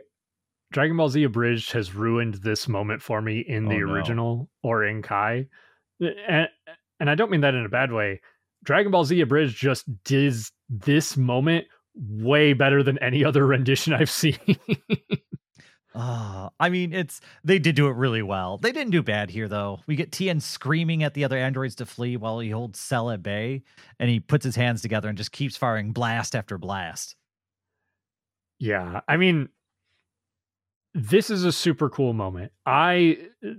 This is Tien's like last cool moment, basically. This is the only cool moment in Z. Pretty much. And I mean, man, there's a part of me that is like, wants to argue the fact that this makes no fucking sense that Tien could even push Cell down, even with his Neo Tri-Beam attack, like his strongest ability. But I'm perfectly okay with throwing logic out the window for Tien to get this awesome moment. Yeah, give him something. Give the guy a bone. Because, I mean, he did train with, like, King Kai and stuff like that for who knows how long after he was killed by the Saiyan. So it's not like he wasn't training and he wasn't getting stronger. But, I mean, we all know that he's, because of biology, he's never going to be relevant. Yeah, absolutely. And yeah, we didn't even get to really see, outside of a little bit of filler of Tien fighting the Ginyu Force, we didn't really get to see, and that's not even in Kai, we didn't get to see any fruits of his labor, any sort of value come from his training on King Kai's outside of this moment. So yeah, just give it to the guy. I mean, and we're going to find out real quick, because it spills over into episode 76, which is Tien Shinhan's Do or Die, Shin Kikoho, Save Your Brother in Arms, Son Goku. That is a mouthful of a name. Yeah. But episode 76, and we see Tien firing attack after attack, repeatedly striking Cell and halting his movement. Android 16 takes one look back, and I like that 16 kind of looks back, and he almost like appreciates Tien for a moment, right? It's this kind of, like maybe saying thank you without even saying anything at all. I don't know how to describe it, but it's kind of this appreciative moment before him and 18 make their leave. And eventually Tien's body does give out, and we see him kind of tumble to the ground, and Cell rises from his crater. I mean, not even a bruise on his body, right? This was doing nothing but pretty much annoying him. Yeah, and I want to touch on, because we kind of glossed over it, but what you described with 16 as him giving some sort of look of appreciation towards Tien, I think it's right before 16 goes to fight Cell. 16 basically tells 18, this is final. This is my opportunity to fight. Like, I need to postpone my desire to kill Goku, but I've really enjoyed spending time with you, like referring to 18 and 17.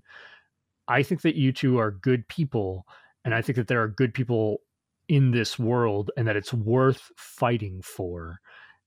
And that kind of encompasses 16's character as a whole. And I really love that about his character, because that is kind of like, it's shown in him giving Tien this look of appreciation. 16 loves life. Like, 16 tried to protect these birds when Piccolo and 17 were fighting. And so he now has these friends in 17 and 18, and he wants to protect them. Yeah, and it's 16 is very different from 17 and 18 because 16 is fully synthetic. He's a full robot, whereas 17 and 18 had, I guess you could say, human cores or human starting points. Right. 16 is, and even with this fight with Imperfect Cell, there's a point where he gets like stabbed in the neck with Cell's, sucker tail, and he's not able to absorb any energy because 16 is fully synthetic. He even says it. So whereas 17 and 18, they kind of learned the opposite. They learned to be kind of wrathful towards the world, kind of angry towards Juro and their captivity. 16 got out into the world and learned to appreciate it. So you get two different, I guess, storylines for two different types of android. Yeah, you kind of brought to light this parallel between them for me as well, that is kind of adding to that, in that 16 was granted life by Dr. Giro and comes into the world learning to appreciate life, whereas 17 and 18 in many ways their lives were taken away, or at least their lives were, they lost their freedom. And so because of that, and because of what the world had done to them, they learned to resent it. I think kind of rewatching it through, I don't think I really appreciated Android 16 my first watch through. I kind of appreciate him a little bit more in the second watch through. Well, he's not my favorite character or anything, but he's better written than I had given him credit for. I genuinely enjoy him as a character, and I think especially on a second watch, you can better appreciate what happens with 16 towards the end of this arc. So there's, well, we'll talk about it when we get to that point, but there's some stuff that feels a little weird if you don't really dive deep into his character. Mm-hmm. Oh yeah, but with 16 and 18 flying off, Tien lying on the ground, pretty much all of his energy sapped from him, Cell rises up above him like a wrathful god, and he is pissed, and he begins just abusing Tien, just kicking him while he's down and just torturing him. And he's building up to basically executing the defenseless Tien. And this is where Goku decides to arrive on scene with his instant transmission. And Cell's kind of taken aback because he does not have any idea what this teleportation move is. Yeah, and as we've already seen, Cell has Goku's DNA. Cell has all of Goku's abilities, supposedly. He even expresses at one point that he has access to the Spirit Bomb and the Kaioken, which there's a lot of implications behind that I think are very interesting. But it results in the fact that he does not have access to instant transmission, nor does he know what it is. And so Goku basically comes in saying, I think we both know if we fought right now, you would defeat me. I would not be able to hang in that fight. But if you give me just one day, I'm going to put you in a hole. Which is fun. Even Cell hears this and he thinks, what, you can't beat me now, but one day you will? What the heck does that mean? And Cell actually starts laughing at him. And while Cell's laughing at him, Goku realizes that he still senses the faint energy of Piccolo and finds his, well, not completely lifeless body just hanging out on the shoreline, and teleports with Tien over to him and collects his near dead friends, and then teleports the hell out of there back to the lookout. It's kind of funny because you can actually see, you get a shot of Piccolo's back. You can see the hole through his gi, but you can see that his body underneath the gi there's not a hole in his torso at all. And so we never actually get to see this on screen, but there's some implication here that Namekians can regrow more than just their limbs and can potentially regrow organs and more than that, which adds some credence. Some implication. We'll see how far the implication goes depending on what you're drawing that from. That's what I mean, is it adds some credence to what happens with Cell later on. All right, yeah. Okay. I don't like that Piccolo didn't die here, because Oh, I feel like he should have, because of we had the emotional response to him dying, and I don't like when you keep going back to that well over and over again. I mean, Super gets silly with it, but I mean, I don't see why he shouldn't have died here. I don't think anything changes either way, right? Like, it doesn't have any impact on the Dragon Balls. We're already without Dragon Balls because Kami's gone. That's true. Piccolo's not tied to them at the moment. Uh, if Piccolo died, Piccolo doesn't do spoilers, but Piccolo doesn't do anything else hardly at all in this arc. For so me, yeah, it's more perception. It's more how seriously I treat the bad guy. If everyone fights the bad guy, no one dies from him. That I don't perceive him as big of a threat. And I get that it's Dragon Ball, and you kind of know who the hero is going to be most of the time. But I don't know. When when the big bad guy actually kills somebody you know and appreciate, it makes me dislike them, and it makes me more emotionally invested in their defeat. Right now, I don't have that much emotional investment in Cell, right? yeah, I think I'm okay with Piccolo living here, but I agree with you though. Like what my point is that I don't think they're losing anything by killing Piccolo here. The only thing they would basically have to use the Namekian Dragon Balls to bring Piccolo back. That's about the only complication. It's fine, just because it's whatever. Like, it's not like it's a worse story because Piccolo didn't die, but I think it would have made my perception of Cell that much more serious if Cell was dropping bodies, right? If he's the next big bad guy, because this is after the events with Frieza. Is this supposed to be the next biggest threat? He's stronger than Frieza, but so far, I mean, he's just sucked down half a planet. Yeah, it's a weird thing because he's probably killed more people, arguably on screen, than Frieza has, but they're not people who are significant to us, right? They're not people that we as the audience care about. They're no names. We barely get to see them. So yeah, I agree with you. Like, having him kill somebody that we care about would make us hate him even more. Yeah, it's the wait, no, he's not dead. He's actually okay. Oh, okay.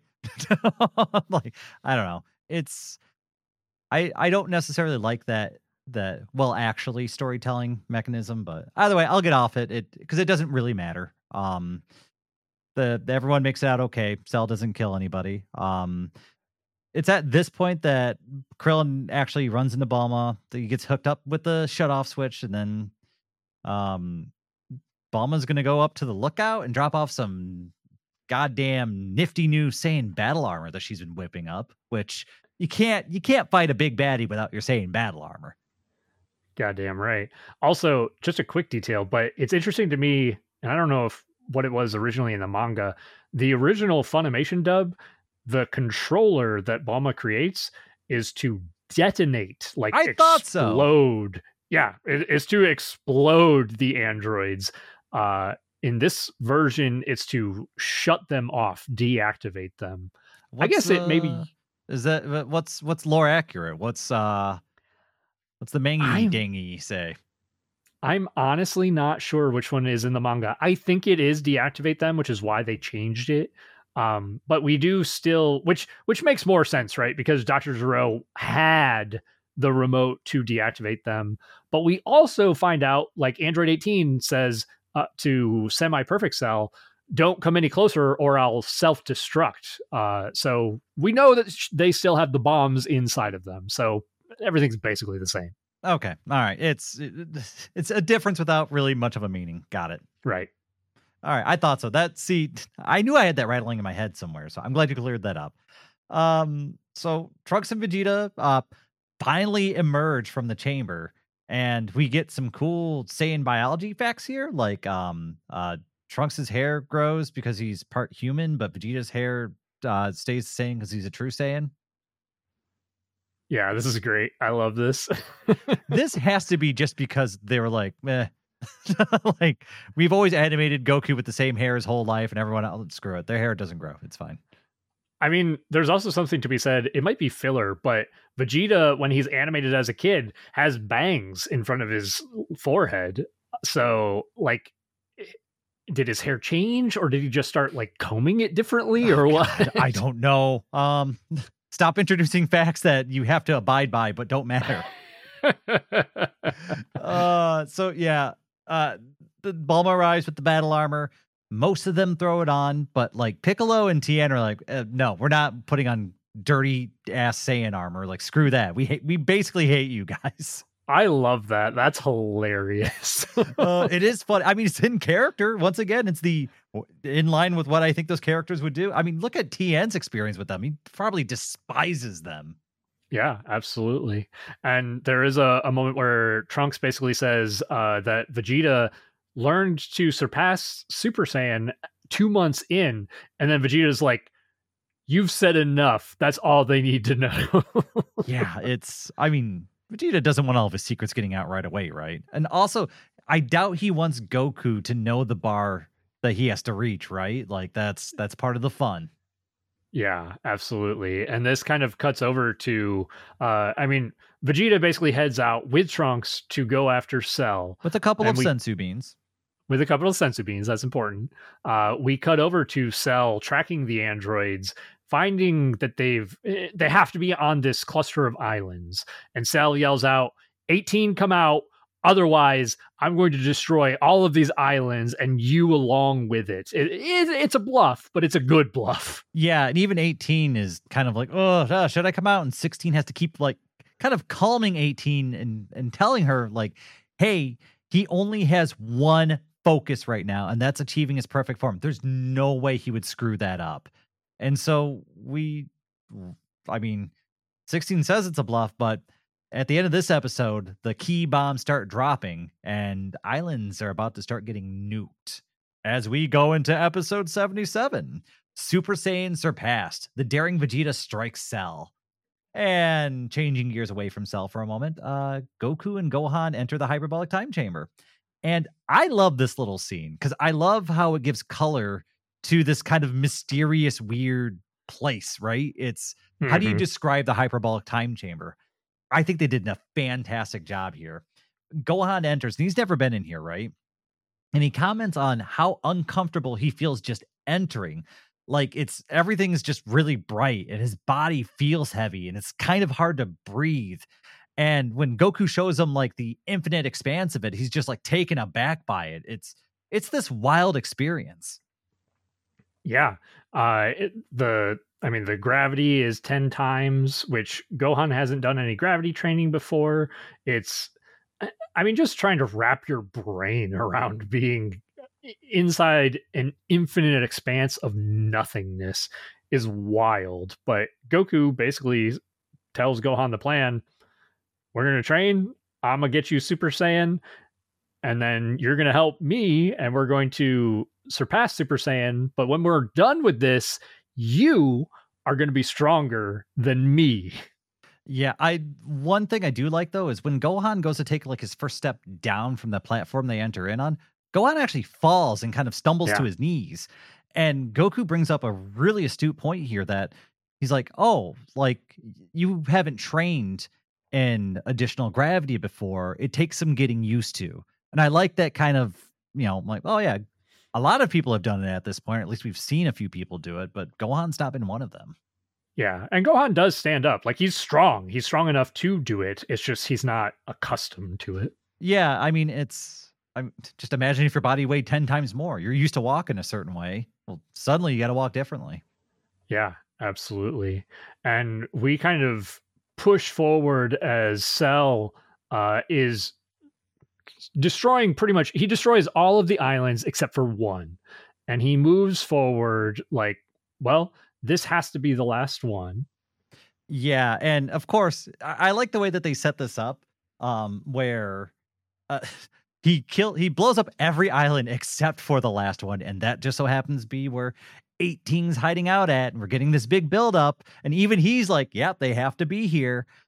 But things are cut short when Vegeta shows up on scene, and Vegeta's ego dick is colossal in this situation. I fucking love it. This is, I mean, I've been, you know, barking about how I love Goku in Cell Saga. This is peak form Vegeta for me. I love this as Vegeta comes on the scene, full on Super Saiyan form. Trunks not in Super Saiyan, following quickly behind him, but Vegeta just starts talking smack, and 18 is like, what is Vegeta going to do? I whooped his ass, and I can't lay a finger on Cell. And 16 basically gives us, the audience, and 18 the insight that Vegeta is not the same. As they quickly begin this fight, Vegeta powering up, his muscles bulging up in a form that kind of we've never seen before. Vegeta darts forward in this new form, laying a heavy blow into Cell's stomach before Cell can even register what happens. Yeah, and Cell's kind of in pain and in shock after this first blow, and it's followed up by an uppercut and then this colossal slam into the ground. So these are just big, meaty, just attacks and blows landing on Cell. And Cell, he tries to push his own attack onto Vegeta, and we see Vegeta kind of lean back, kind of, I guess, chilling with his arms folded as he's just smirking, dodging each and every attack that Cell tries to land. Like, I mean, Vegeta's just, it's all about him right now, and Trunks is just watching. Yeah, I mean, Vegeta's largely being super casual. There's a moment where he executes a flurry of blows that just leave dents inside of Cell's body. Cell at one point does land a bit of a tricky blow with a Ki Blast feint on Vegeta, but Vegeta recovers very quickly. And then Cell even tries a larger Ki Blast against Vegeta. None of it seems to work. Vegeta is in every way outclassing Cell, and we kind of pretty much come to a close on the episode with Cell finally landing a solid punch on Vegeta right in the face, drawing a little bit of blood. And again, Vegeta is just like, that's all you've got? You're dealing with Super Vegeta now. You are toast. Yeah, and it's the realization that is on Cell's face at the end of this episode when he realizes that he's kind of screwed. He's dumped everything into, just trying to land a blow on Vegeta. When he finally does, nothing happens. I mean, the one scene where, like you said, when Cell had all the dents in him, I love that defensive posture that Cell was in, where his body's kind of scrunched up and his arms are blocking his chest and his legs are together and his tail's actually wrapped around his body, just trying to protect himself from the absolute onslaught that Vegeta's putting on him. And this isn't a fight. This is a beatdown, and it's about Vegeta, and all those boxes are checked very well. Oh yeah, absolutely. Vegeta is at his best when he's excessively on top or when he's excessively outclassed. Those are two peak Vegeta moments, and this is him fully on top of his game. He's just playing with his food right now. Yeah, it's cool to see him see the peak of his training and how Trunks and he progressed. And this is we're gonna get to see that in the following episode. We kind of cut it here because the Cell arc is lengthy. So we'll dive into the rest of the Vegeta and Cell fight. One thing I want to point out too is there are some decent storytelling techniques here. When Vegeta does his big power up, we see his body kind of expanding and bulking, and we also see a lot of arcs of electricity firing off from him Mm. as he kind of achieves this beyond Super Saiyan form that he's been talking about. And these are good, I guess, storytelling crumbs that actually play a role later on down the line. So I like that they included some of that here. That's a good attention to detail on your part. I like that they add stuff like that. Even the increase in muscle size is something that's going to be significant in the coming episodes, and will add something to the story too. So all of that, just visual storytelling, is really well done. But overall, what do you think about the first half of the Cell arc? So, and we're actually going to end up having to cut this into 3 parts because it's so lengthy. But this first part, I like it. The pacing is good. They move through some stuff very quickly. They don't waste any time like dallying with getting Cell into the fight, especially after he's first introduced and then after he powers up, which took a long time in the original. And most of the action is really well done and cut concisely. There's just like a few pieces of dialogue that got changed or that were left in here that I was like, that is not good, or that is not as good as the original dub. So I wish they had not touched those. Yeah, especially the Gohan responding to Piccolo's death. I agree that was a major loss.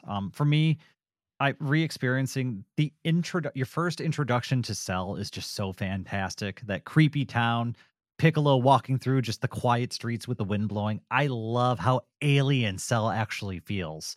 There's the Android 17 and 18 and 16 actually have a little bit more character than I remember. I'm still kind of taken back by 18 having a different voice actress that still throws me off a little bit, but and it's good. It's very good. I love the introduction of Cell. I'm looking forward to see if my memory is as accurate as I think it is going forward, because that's what this is really testing me on. Some things definitely are better than I remember. Some things are worse.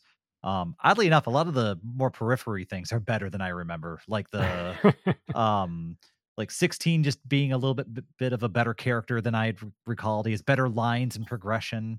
The Piccolo versus 17 fight was way better than I remember. Like that was actually a lot of fun. So I don't know. The things that aren't great are still probably better than 90 million episodes of filler, and the things that are good are still good. But you're right, they could clean up a couple things, but otherwise fantastic so far.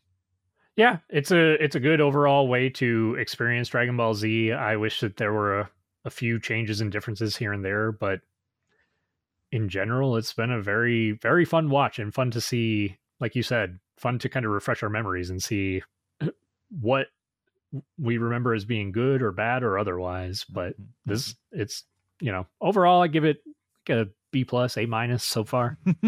Hey, save that. We got special episodes dedicated to the hard rankings. That's true. With that, I think we're coming up to the end of our time here. So Dayton, did you have anything else you wanted to discuss? Hell no, Cell's creepy and I love him. Yeah, great intro for Cell. But I think that's going to be it for this episode of Instant Transmission, where we discuss everything Dragon Ball. This has been your host, Todd. And Dayton. Be sure to join us next time as we final flash our way into a perfect victory in part 2 of the Cell arc. Goku's going to get Gohan Super Saiyan. But why? Cell may have reached his semi-perfect form, but it seems like Super Vegeta has his foot planted firmly between Cell's cheeks. Will Cell be able to reach his perfect form? Will Krillin deactivate Android 18 and save the day? How could Vegeta possibly fuck this up? Find out next time. And to all our fellow Dragon Ball fans, stay safe out there, and remember to keep rocking the dragon.